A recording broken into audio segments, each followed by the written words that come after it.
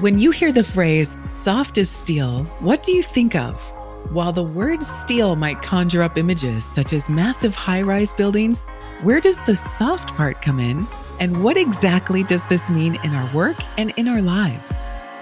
Welcome to the Soft as Steel podcast with your host, Dennis Duran, featuring engaging conversations with a wide range of industry leaders around soft skills, how we practice love, inclusion, social justice, and compassionate leadership that's everlasting in the workplace. And now, here's Dennis Duran. Today's guest has spent over half of his career teaching engineers about the business part of their profession, but that's only part of his story. Lee has also served as a consultant to international engineering organizations specializing in strategy, team building, relationship management, and leadership. He has a comprehensive understanding of both the technical and human components required for achieving significant operational performance. Most recently, Lee joined a heavy civil construction contractor as its CEO.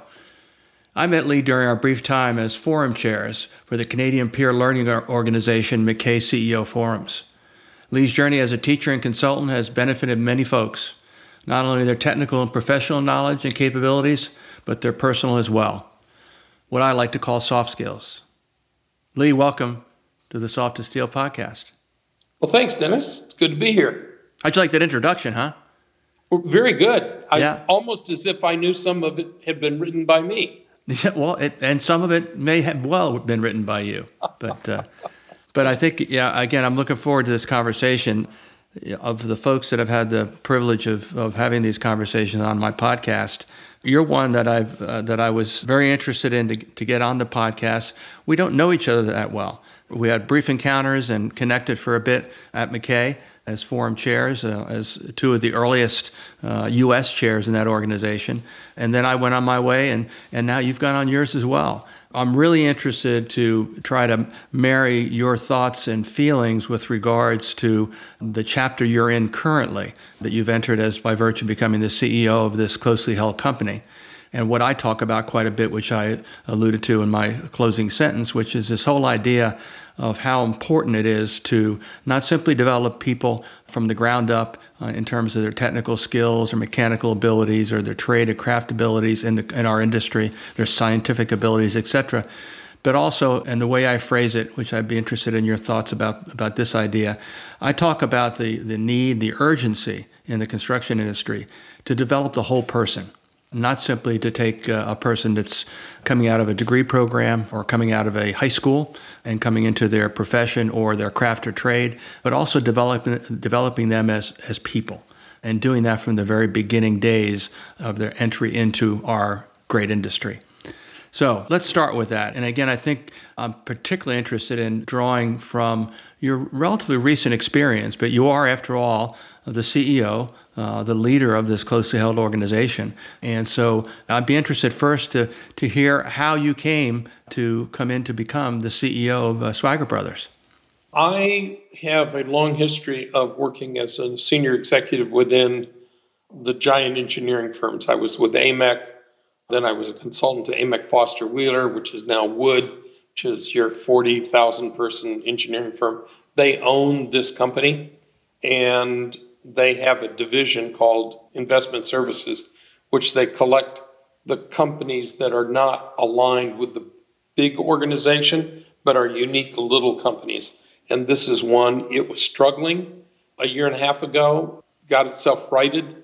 They needed to have somebody come in and set it up so that it's prepared to ultimately be sold out of the Wood investment portfolio, which will happen sometime in the future.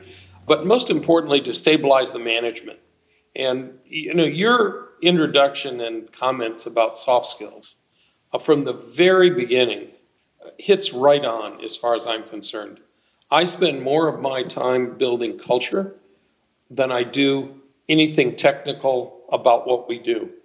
I certainly understand our business. We move dirt in large quantities and do concrete at grade, all of those. I know what that is. But the heart of our organization, and we've got about 35 full-time management people and then another 150 craft folks. in our two offices. But a long answer to your question about how I came here. So I came here to stabilize the organization and really align the management team to be working together on the soft side. Mm-hmm. It's being owned by a British company, has its own challenges, and you have the need to respect corporate and corporate's needs and their issues, but you're also running a business that requires the people on a day-to-day basis to stay focused on what they're supposed to be doing. And we spend more time talking about client relations, soft skills, and managing people in a soft sense, literally to the point that, we get folks to sit down and talk about just terminology and how they address one another and how they respect one another's skills and heritage. And we're a very multicultural organization. So our folks are everything from China to Mexico to the United States to Canada. We cover the spectrum. Mm-hmm. So when you arrived there, did this little company, and probably not so little actually, but this company, did they have an expression of what they would describe as the vision for the company or what their values were? No. That was something that we've worked on in instilling. A matter of fact, to that question, really on a broad basis, when I got here, it was still labeled Wood, which is the owning company. And one of the first tasks I took on was rebranding it back to its heritage name of Swaggart Brothers and getting its culture and its focus to be about a standalone business working in two basic markets, Idaho and the Washington, Oregon area. And we run two very different businesses in those two markets. Scale, we're doing a lot of the same things, but scale is different. But getting people to align around, we're one company, we've got a single purpose, and that's having a place for people to work and be healthy and happy. Obviously, safety is always a big focus of ours, but you build a culture of people with the people that they understand we're in this together. We operate very transparently. We do town halls every 2 months. We tell everybody knows everything about what's going on, what we're selling, what our backlog is. So it's all part of creating a sense of, in a small organization, we all have a future here. Everybody has something to look forward to. And here's what's happening. Here's how you fit into that bigger picture. Yeah. Well, as you well know from all of your years, both in educating people and consulting to them and being part of big organizations, you know that the leader has to not only set the tone by virtue of how they behave or act, but also based on how they communicate to those that they lead, what their vision for the organization is, and what values are important to enable us to accomplish those visits. How did you develop your vision for this company and in the journey it's on right now? And how did you arrive, if you have to this point, arrived at what are the critical qualities that you espouse, again, both in how you speak with them, but also how you conduct your leadership roles? Share some of that with us. Sure. Big question. You cover a lot of space in that open-ended question, Dennis. So let's start with how I moved this along. So when I got here, I was replacing somebody. At the time I came in, it was possible that individual might stick around in a subordinate relationship, chose not to. So I moved slowly for the first 3 months, not making any dramatic changes, looking at the organizational structure, but getting to know everybody. Moving into this, I'm here, I am president, CEO, I'm making decisions, but gently moving along. After that 3-month period or so, we started to get more defined about where we were going, and we had some basic themes. I mentioned one of them, rebranding ourselves to Swaggart Brothers. So we're one organization working together. We're fit for purpose. scaling everything in the business to be appropriately sized for our enterprise as it goes forward. The second one was dignity and respect of one another. There was a tendency prior to my coming in to have a couple of people that would berate other people with other folks involved in the conversation. Mm-hmm. That's a technique that we all know does not work, but from our background in construction, unfortunately, not unusual in the heritage of construction. Mm-hmm. The yelling, screaming, swearing general superintendent or project manager. Mm-hmm. That's not the culture here. Mm-hmm. Things go wrong. It's a nature of the business. And we solve the problem when it goes wrong as a team, not throwing somebody under the bus, not immediately finger pointing, but going, okay, what did we learn from it? How do we fix it? Because I operate from the philosophy and treat everybody from the outset that I assume that you know and are here to do the right job and to do the best you can. Each of us are human and we make mistakes. Some of us have weaknesses and we need to identify those and find out where we can backfill those weaknesses. So I started with then in the next 3 months doing a lot of that. I do one-on-one lunches with people here in the office every week, and they're just social get to know them. Mm-hmm. I do calls regularly to the management team in both offices. We instituted a thing called monthly project reviews, which are very classic in the construction industry, mm-hmm. had not been done here, and they're very constructive, not critical, not mm-hmm. critical of people. Mm-hmm. So all of those being evidences, and you said it originally, when you lead, we say it so easily, we lead by example. Boy, is that tricky to do. Mm-hmm. I mean, that's so easy. It just flows right off your tongue. Mm-hmm. But in fact, doing it means a conscious effort all of the time to remember how are you conveying what you mean? How are you behaving? How are you treating the other people? So a lot of emphasis on treating people equally and effectively. We did it in the course of this period. We implemented some new software. And as you know from your career, the most exciting thing that's going to happen that can go wrong in an operation when you're running it is implement software. Right. And we did. Now, it's critical software. It's fundamental to the business. It will move us forward. But we've had our bumps.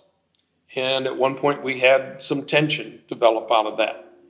Well, I stepped in and I reassigned who the project manager was because we needed a different voice to guide the people through the process. The person running it was doing the best he could, but was in over his head. Mm-hmm. So things like that as tangible examples.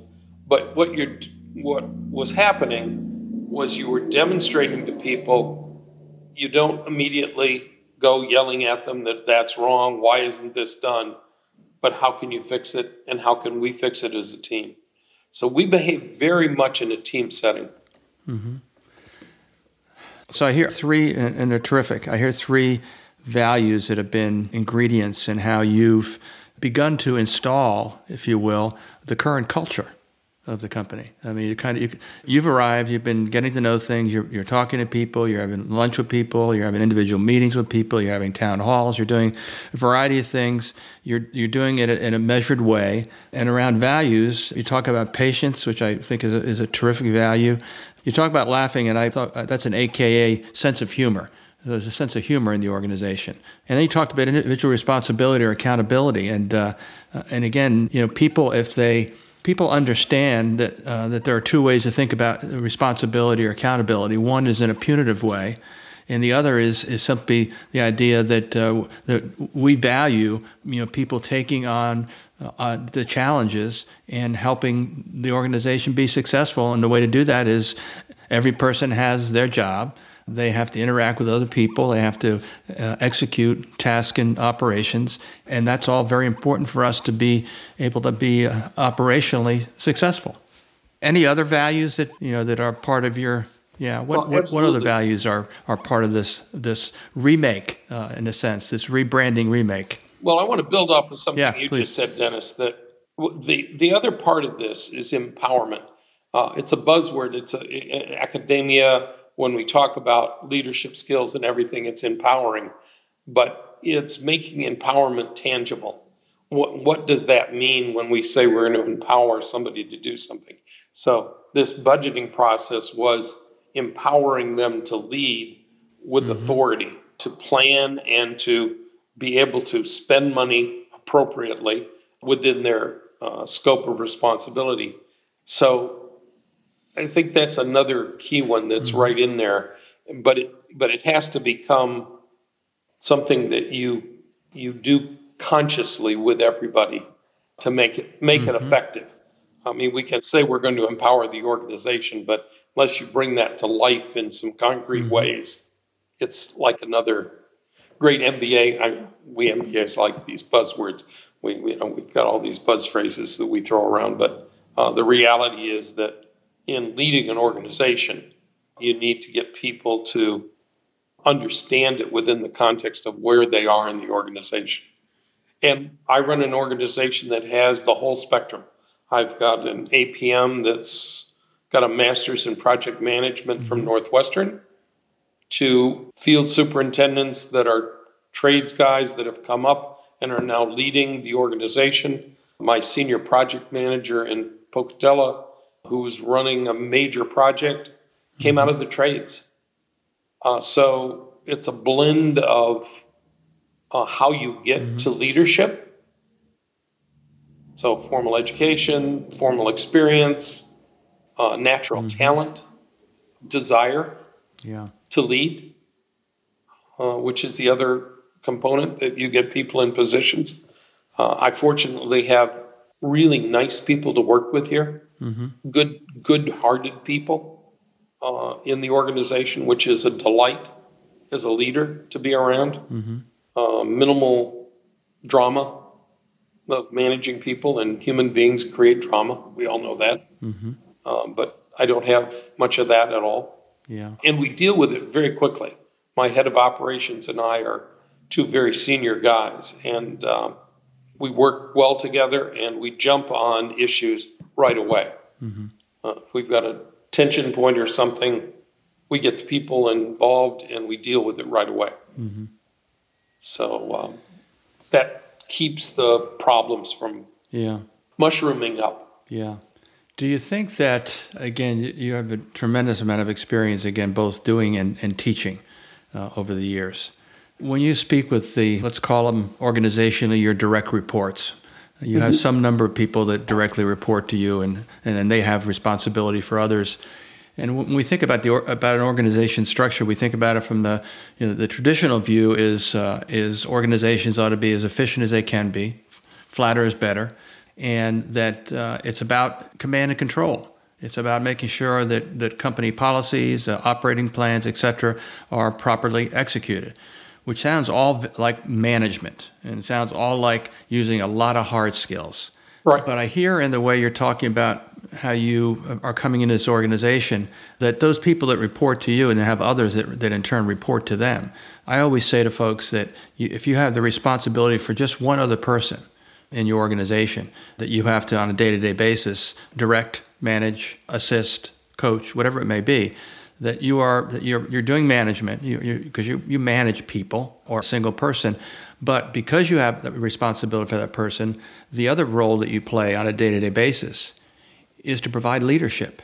And leadership means that I understand what the plan is, I understand what we're doing, and I have to make sure that the people that I lead, one person to many, understand what the vision is, where we're going with this project, this company over the next 1 to 5 years. And then most importantly, and this is the part where the soft skills element comes in very heavily, that is that we have to be able to motivate people, to instill energy in those people, Are you actively talking about that with your folks, saying, you've got a responsibility for 3 different projects?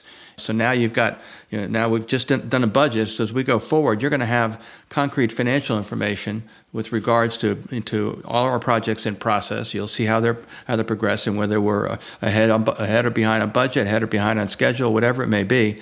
And so that's all can be in your hands. And one of the things you're going to have to do is use that information in an appropriate manner to make sure that people are working as hard as they can in a reasonable fashion, which means not the boot in the ass, not a light in the fire, but simply doing things to motivate them. And there are a variety of things that constitute motivation.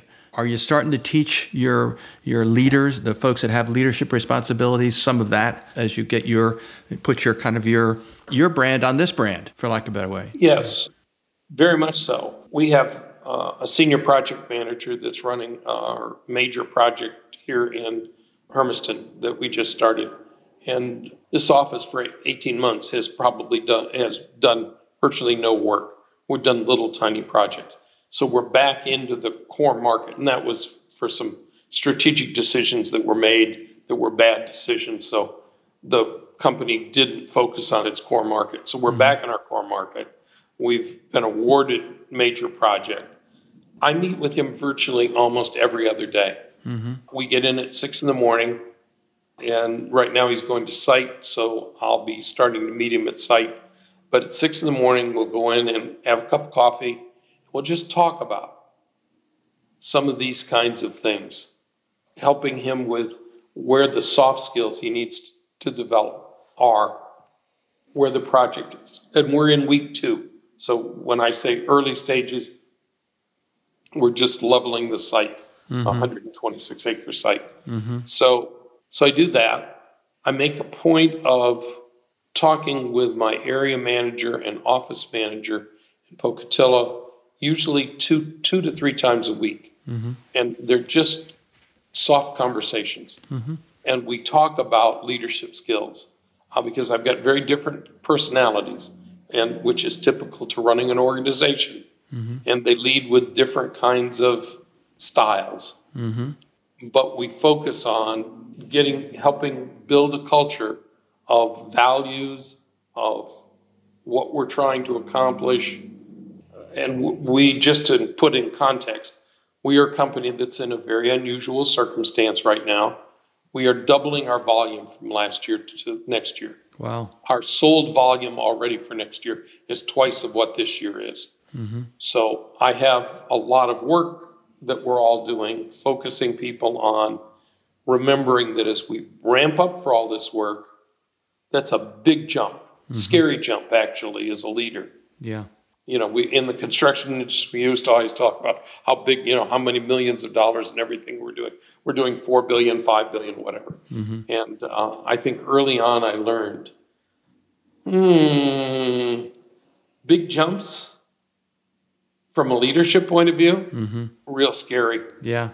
Keeping that culture in place, keeping the controls in place, delivering on the promises to the clients, so that you're not not growing too fast. And we're pretty conservative. My head of operations and I have these very sober conversations about when we say no, because we know where that is. Yeah. And so along with the soft skills, it's overtaxing people with too much. Yeah. Which then erodes away their ability to do the soft stuff. They're so focused on just getting it built. Yeah, there's a gentleman that founded something now called FMI, a large consulting firm in our industry. I'm sure you're aware of them. They originally called the Fales Management Institute. And Emil Fales, the founder, had this phrase. The phrase was, "Profit thrills, volume kills."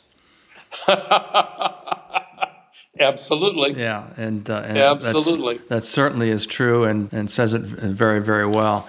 So I wanted to it's kind of a little bit of a curveball. One of the set of phrases that I subscribe to very heavily. In fact, you may have heard me say it in one of our chair meetings back when we were both connected to McKay.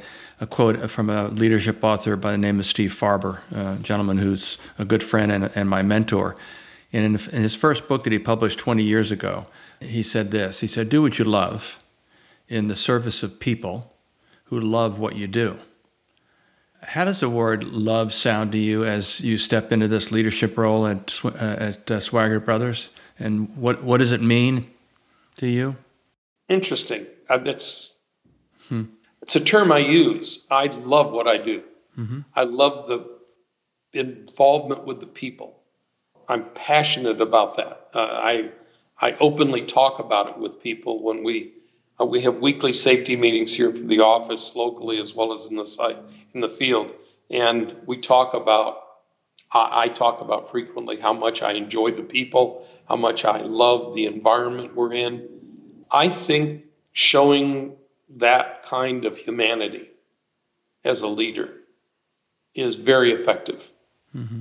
I think it rallies people around you because you become real to them. You're not closed off. You're not building walls that don't make you human.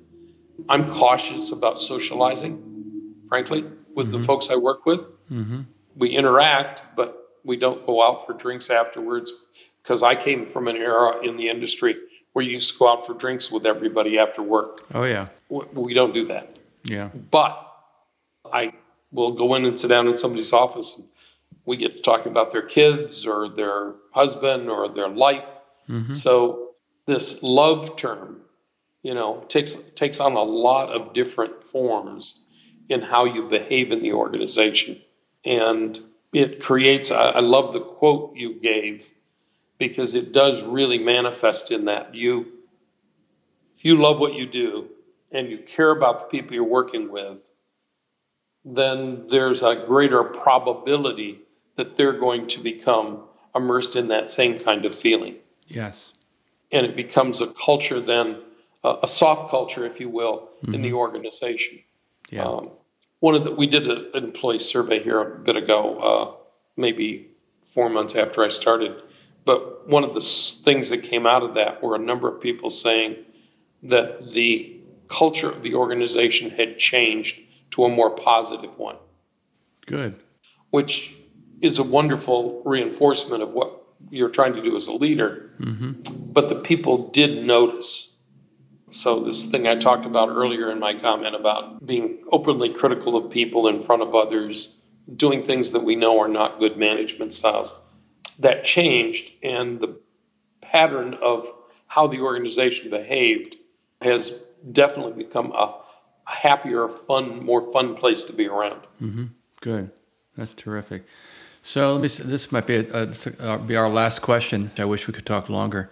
If I were to ask, your operations manager, who is obviously a critical role in your organization, how he would describe you, can you come up with words you think he might honestly offer to me to describe Lee Benish?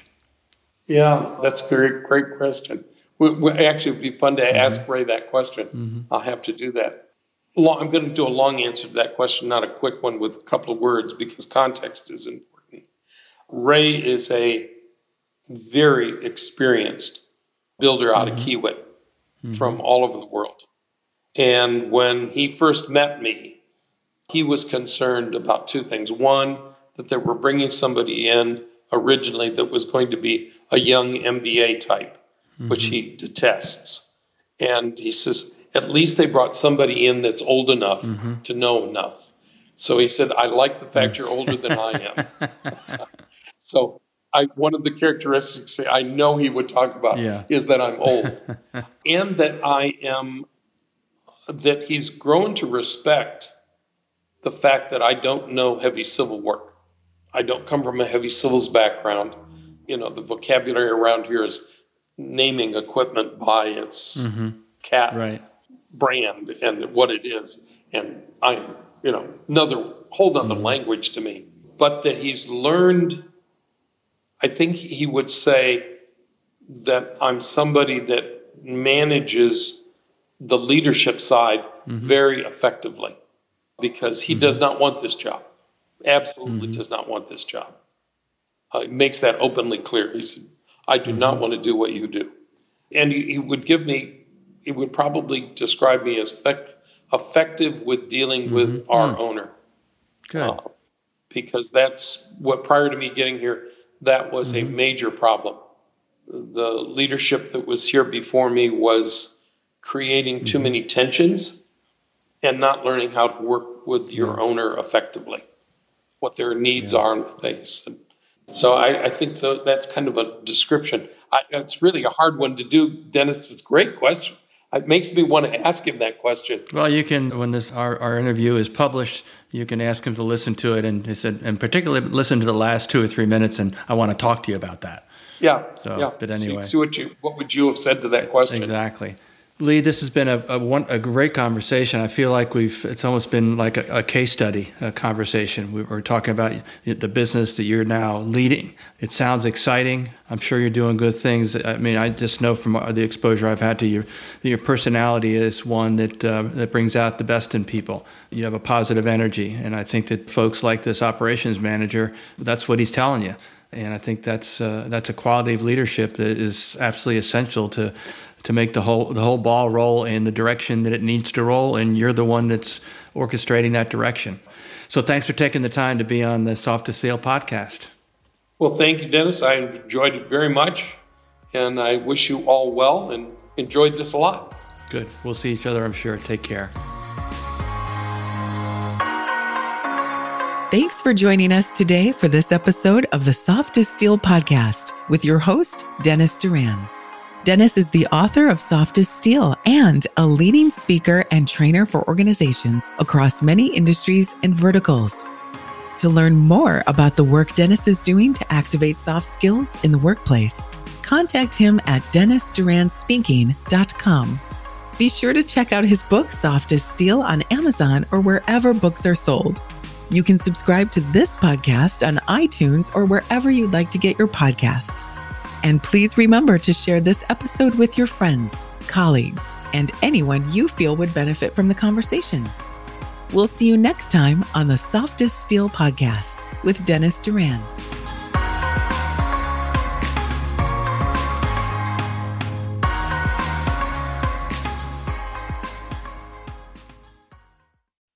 Produced by Audivita Studios.